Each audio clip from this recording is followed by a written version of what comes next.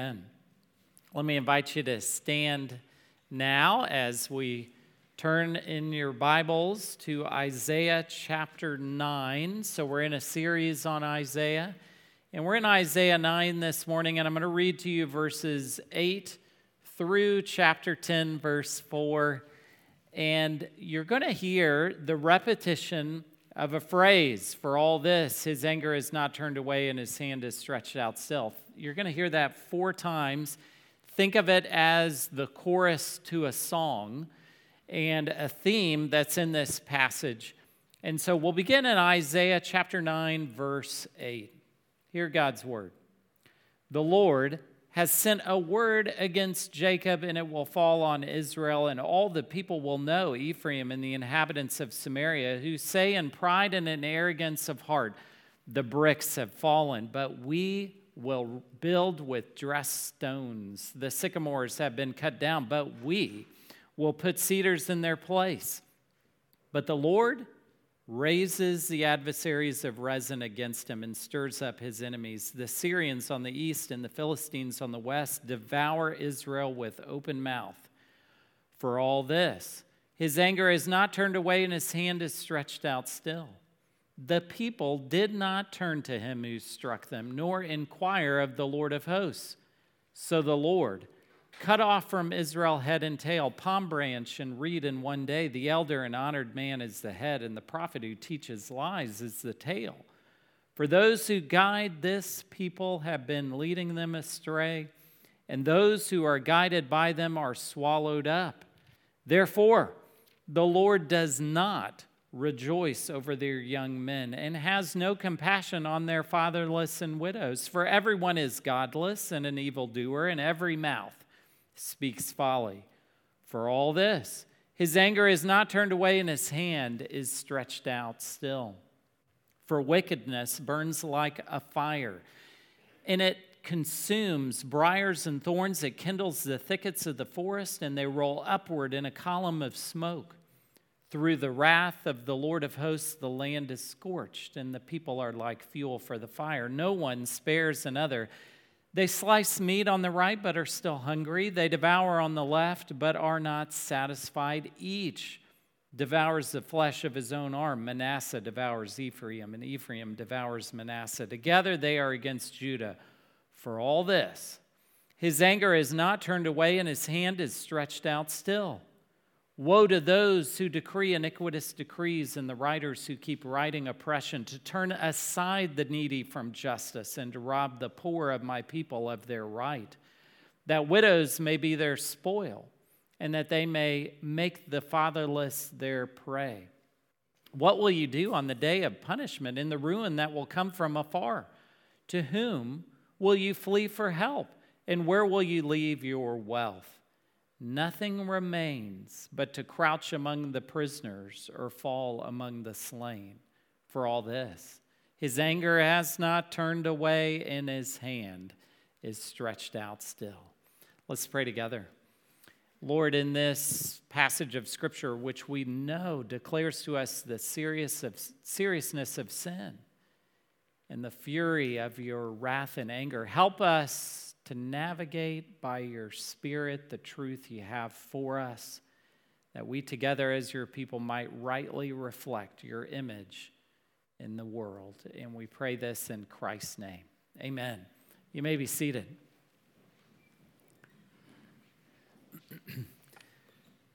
So as I read that passage, I have a question to ask you. And the question is somewhat of a trick question, so I'm kind of warning you here. How stubborn are you? That's the question. Notice, how stubborn are you? I'm not asking if you are stubborn or not.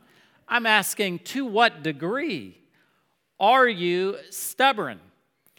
In other words, to what extent are you willing to change your opinion, to change your mind? How much does it take for you to extend and say sorry to someone? To what degree does God have to put pressure on you to where you will finally change to that degree? That's the degree that you are stubborn? And I ask you that question because you can tell from this passage there's some real spiritual stubbornness. It's a serious issue. If you look back to chapter 9, verse 10, you see Israel's stubbornness come out here. The bricks have fallen, so God has torn down the bricks. Now they're stubborn because they're saying the bricks have fallen. They're not saying that God has done this. And then they say they're going to rebuild with dressed stones. The sycamores have been cut down, and what will they do?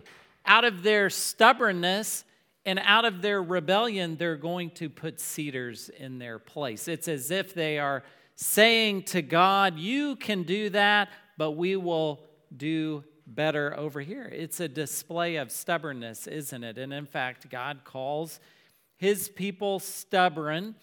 In chapter 30 of Isaiah, there's the expression, stubborn children, declares the Lord, who carry out a plan but not mine, who make an alliance but not of my spirit. And he does it again. Israel is, in point of fact, God's people are stubborn, just like us. And you see it again in Isaiah 46, verse 12.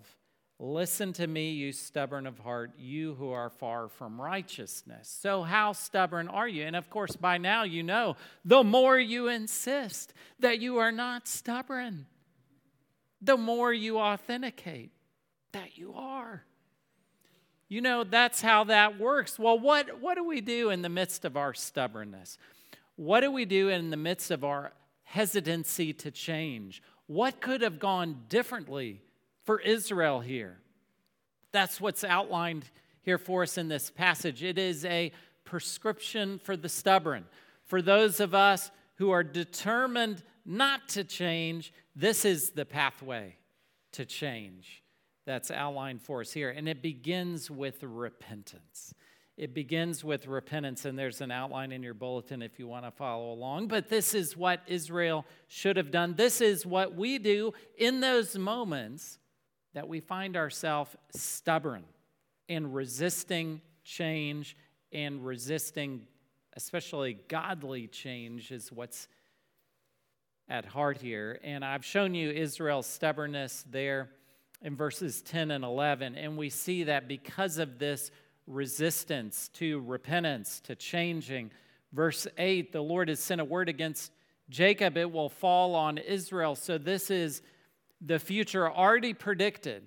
God has judged them because of their stubbornness.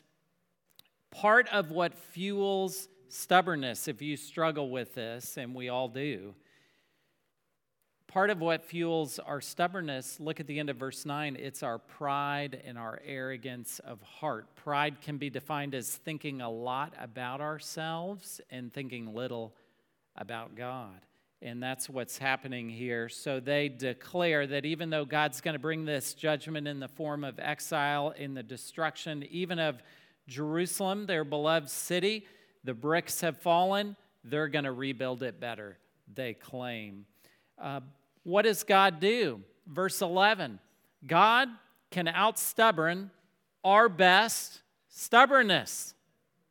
And that's exactly what he does. Look in verse 11, the Lord raises the adversaries of Rezin against him and stirs up his enemies, Rezin, the king of Syria. At the time, verse 12, the Syrians on the east, the Philistines on the west, they are surrounded by their enemies. And they are ready, look at the end of verse 12, to devour Israel with open mouth.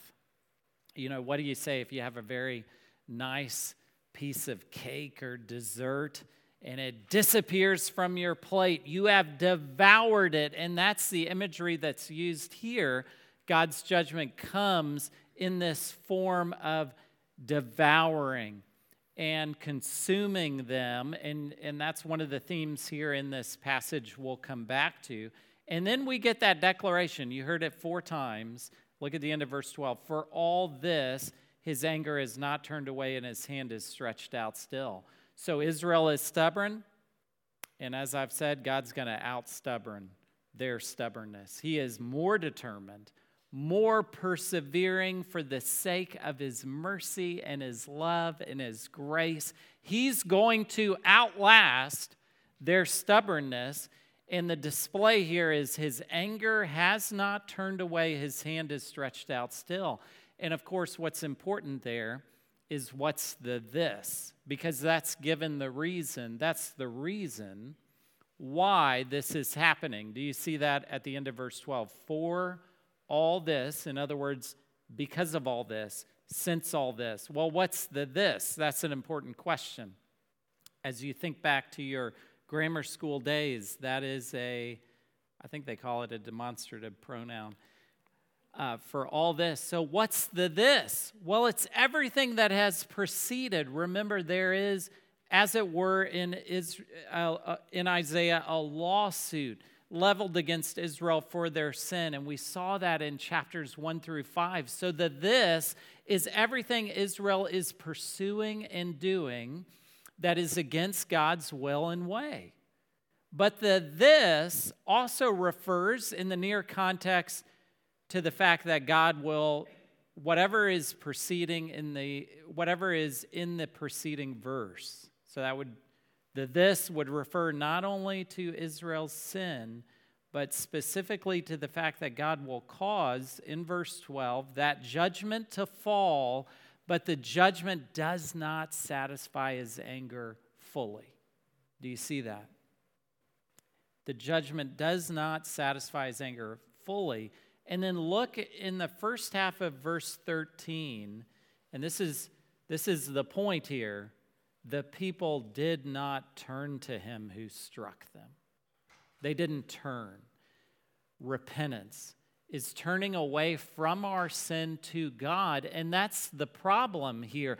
Even though God has put pressure on them, leveled their city with his judgment, and he is just to do so because he is a holy God, they still don't turn. That's how stubborn they are. That's how stubborn we are.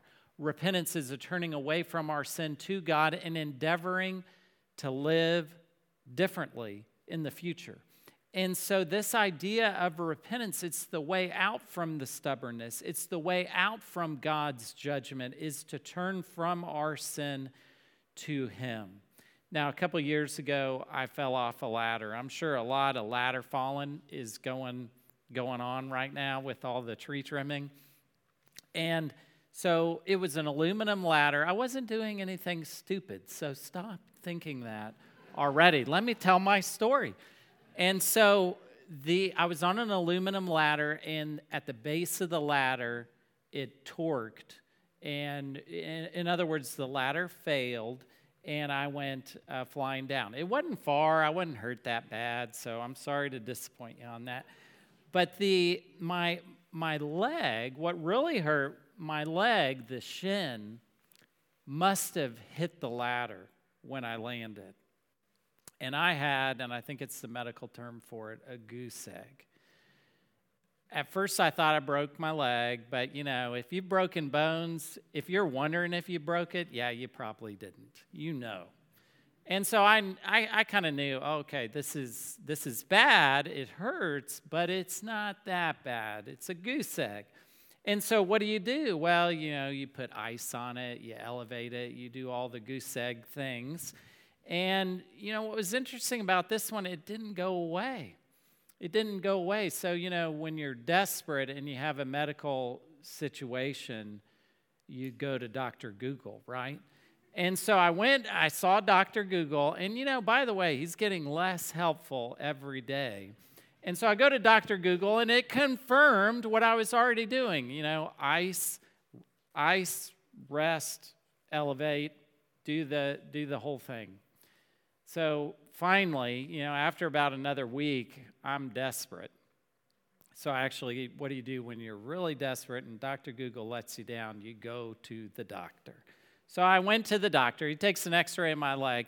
Turns out it's a hematoma. And he said this thing is not going to break up if you just keep putting ice on it. He gave me some antibiotics. He said, you got to put heat on it. And sure enough, Most of us don't follow what doctors say, but I made an exception. I was desperate. Put the heat on it. Man, that thing broke up. And I tell you that story to say that you notice prominently here in Isaiah 9, prominent is the anger of God. For all this, his anger. And that makes people feel really uncomfortable because they sort of envision in their sky an angry grandpa figure who is punishing people and is angry. And people really have a problem with that.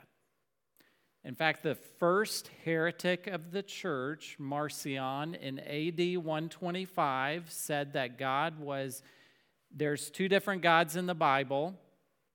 The God of the Old Testament is the angry one, and the God of the New Testament is the loving one. That's what he said. That's a pretty popular heresy even to this day. But I tell you that story about me going off the ladder because it is the heat of God's anger which really helps us understand the glory of the gospel. What I'm getting at is if God is not holy, if he's not really angry at our sin and our stubbornness to resist his ways, then the gospel isn't really that good. In this passage, which has so prominently displayed for us the anger of God in an unrepentant people, helps us to understand better the glory and grace of the gospel. In liberal churches where you don't have an angry, wrathful God, I'm here to tell you, if we won't portray that, whether we're in a liberal church or sort of a contemporary megachurch type situation, if we won't talk about the anger of God, then how can we talk about the glory and goodness of the gospel? If you aren't really saved from anything, then the gospel just isn't really good news. And so you understand here that by looking at an Old Testament passage like Isaiah, where so prominently displayed for us this anger of God and the need to repent, the need to turn.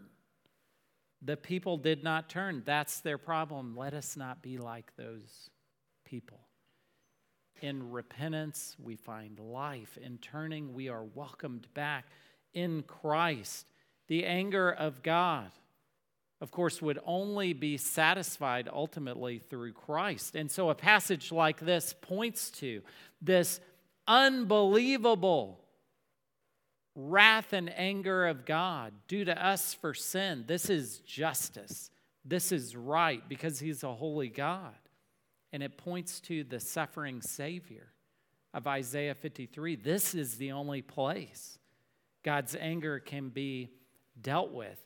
And all his anger fell on Christ at the cross. That's good news for the Christians among us because we know that God isn't angry with us anymore. If we place our faith in Christ, God's anger fully satisfied at the cross. Christ has paid the penalty for our sins. And it is the heat of his anger against sin which softens our heart, breaks up our heart as we come to him in repentance. And so repentance is the way out from our stubbornness, that turning away from our sin to God. But there's another thing here in this passage that Israel should have done, and that is in the second half of verse 13. Inquire of the Lord.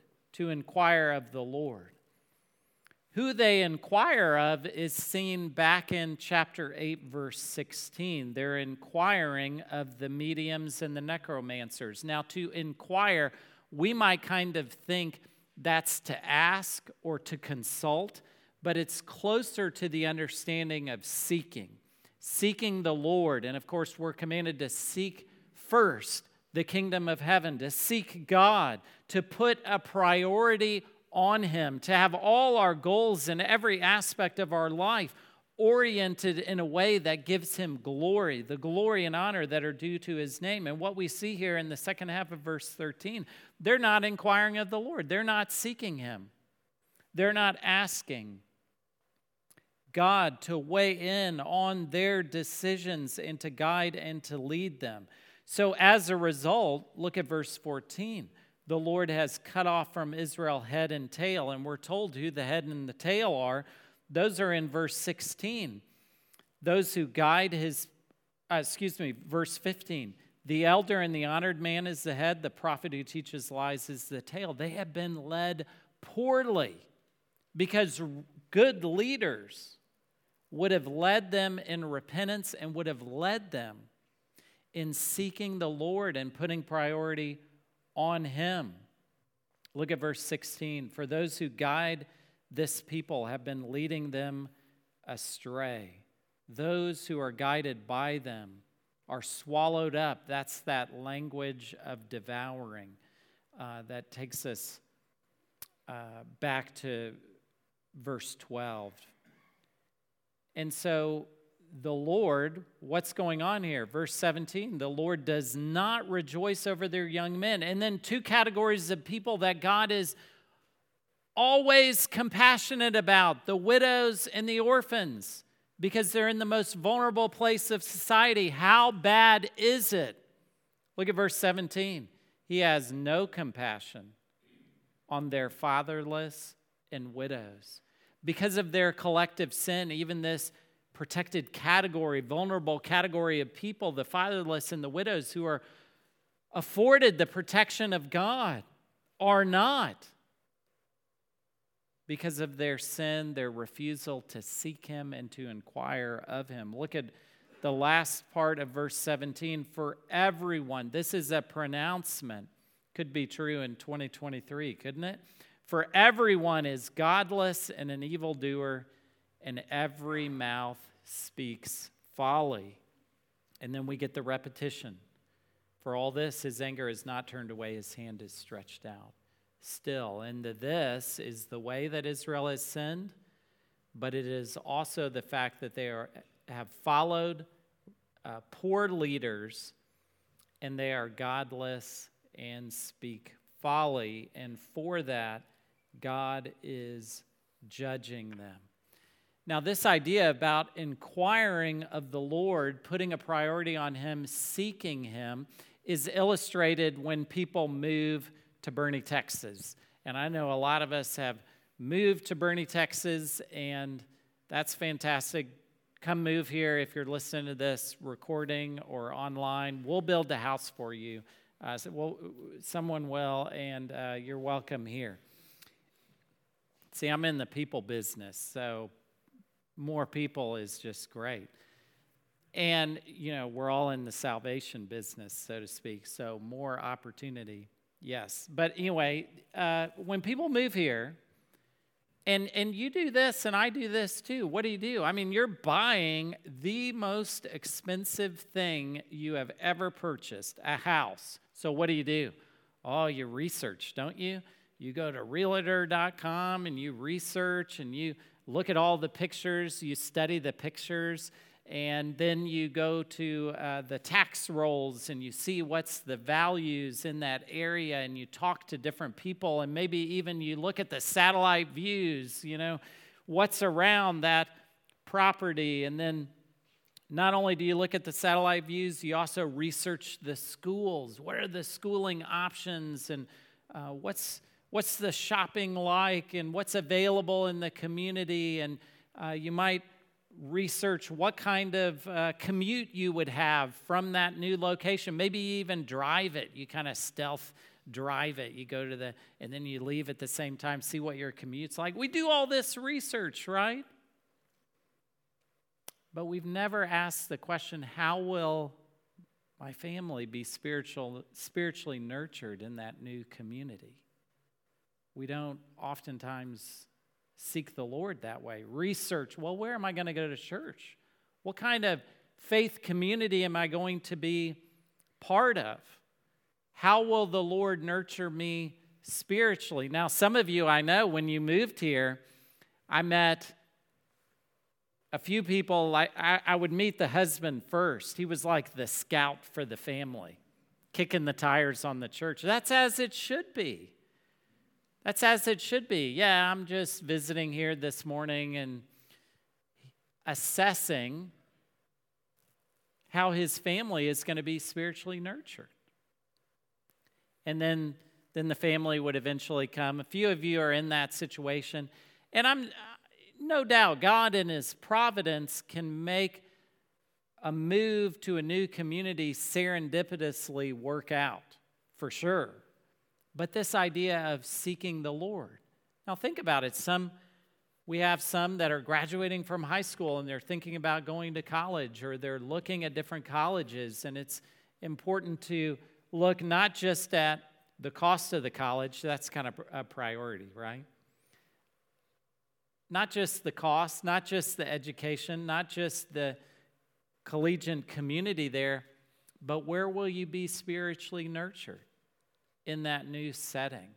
And to have that weigh in, not just on the looking to the goal of the piece of paper you get at the end, but where you will end up spiritually. So that's important for colleges, it's important for jobs, it's important to think through spiritually, not just the financial end of things, whether it's looking at a house or a job, but the spiritual side of things. And by doing that, we are seeking the Lord. We're inquiring of him what Israel failed to do.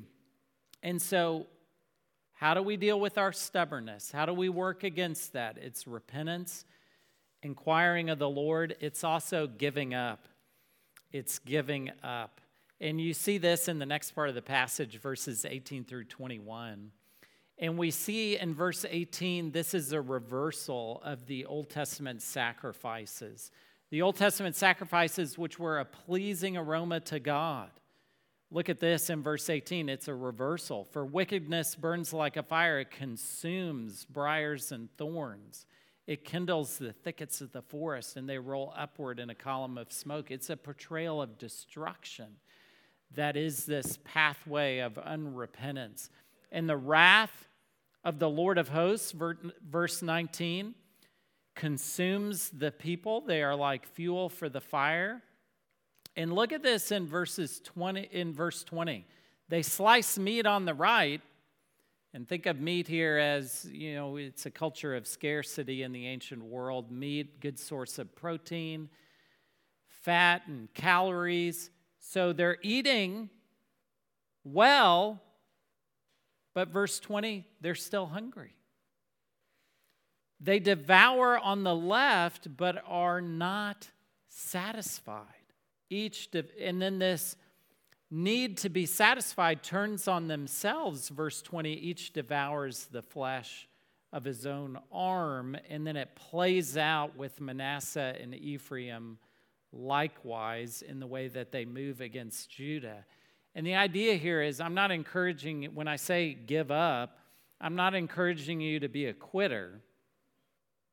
Not encouraging you to be a quitter. But here's the thing, this is the wisdom of God. When we are spiritually stubborn, we need to understand we're going up against somebody who can outlast our stubbornness, who can out-endure our best endurance. And so when life doesn't satisfy, if we are pursuing endeavors that don't satisfy us, that we would have the wisdom to stop pursuing that which doesn't satisfy and grab onto that which does. Giving up that which doesn't satisfy is an apprehension of who God is and who we are, and submitting to him. And so far what you've seen in our most stubborn spiritual moments, we repent, we inquire of the Lord, we give up those fruitless pursuits, and then finally we find refuge, and that's in the first four verses of chapter 10. We get a woe pronounced, and those are usually reserved for the worst situations. And we see one in verse 1, we see one in verse 5. In chapter 5, we had 6 woes pronounced. Woe to those who decree iniquitous decrees. So those who make that which is sinful lawful is a way to interpret that relevantly to our own age. The writers who keep writing oppression. And the whole sum of the matter here is in verse 4. Nothing remains. If we continue to resist repentance, if we resist seeking the Lord, if we continue to pursue that which doesn't satisfy, if we won't give up, verse 4, nothing remains but to crouch among the prisoners or fall among the slain. Wow, what a hopeless, despairing picture that is. But that is what happens if we go up against God and think we can outlast Him. And the passage ends with that call again. For all this, His anger is not turned away and His hand is stretched out still. The only way to find salvation is through the suffering servant, who Isaiah will tell us about in Isaiah 53. Jesus Christ is the only one we can turn to where God's wrath will be propitiated. In other words, that's a big theological word to say that Jesus satisfies God's divine wrath, such that He is not angry with His followers anymore because we have turned to Him. With His anger fully satisfied, we are reconciled to Him. And we see here in this passage, this pathway for us, instead of stubbornly insisting, it's a call to do that which Israel doesn't do, to repent, to inquire of the Lord, to give up that which doesn't satisfy, and to find refuge only in Him. Let's pray together. Oh Lord, how we ask that indeed You would help us to be a people who are willing to change, willing to repent, willing to seek You. Wherever we haven't put the priority on You, we pray You would encourage us to do that. Remind us that our stubbornness is no match for Your grace and mercy. And by doing so, we pray You would help us to give up those pursuits which don't satisfy and to find refuge only in You. And so we thank You for this portrayal, that we might not go the way of Your stubborn people, but we might turn to You and find in You the wonderful grace, hope, and joy we have through Jesus Christ. And it's in His name we pray. Amen.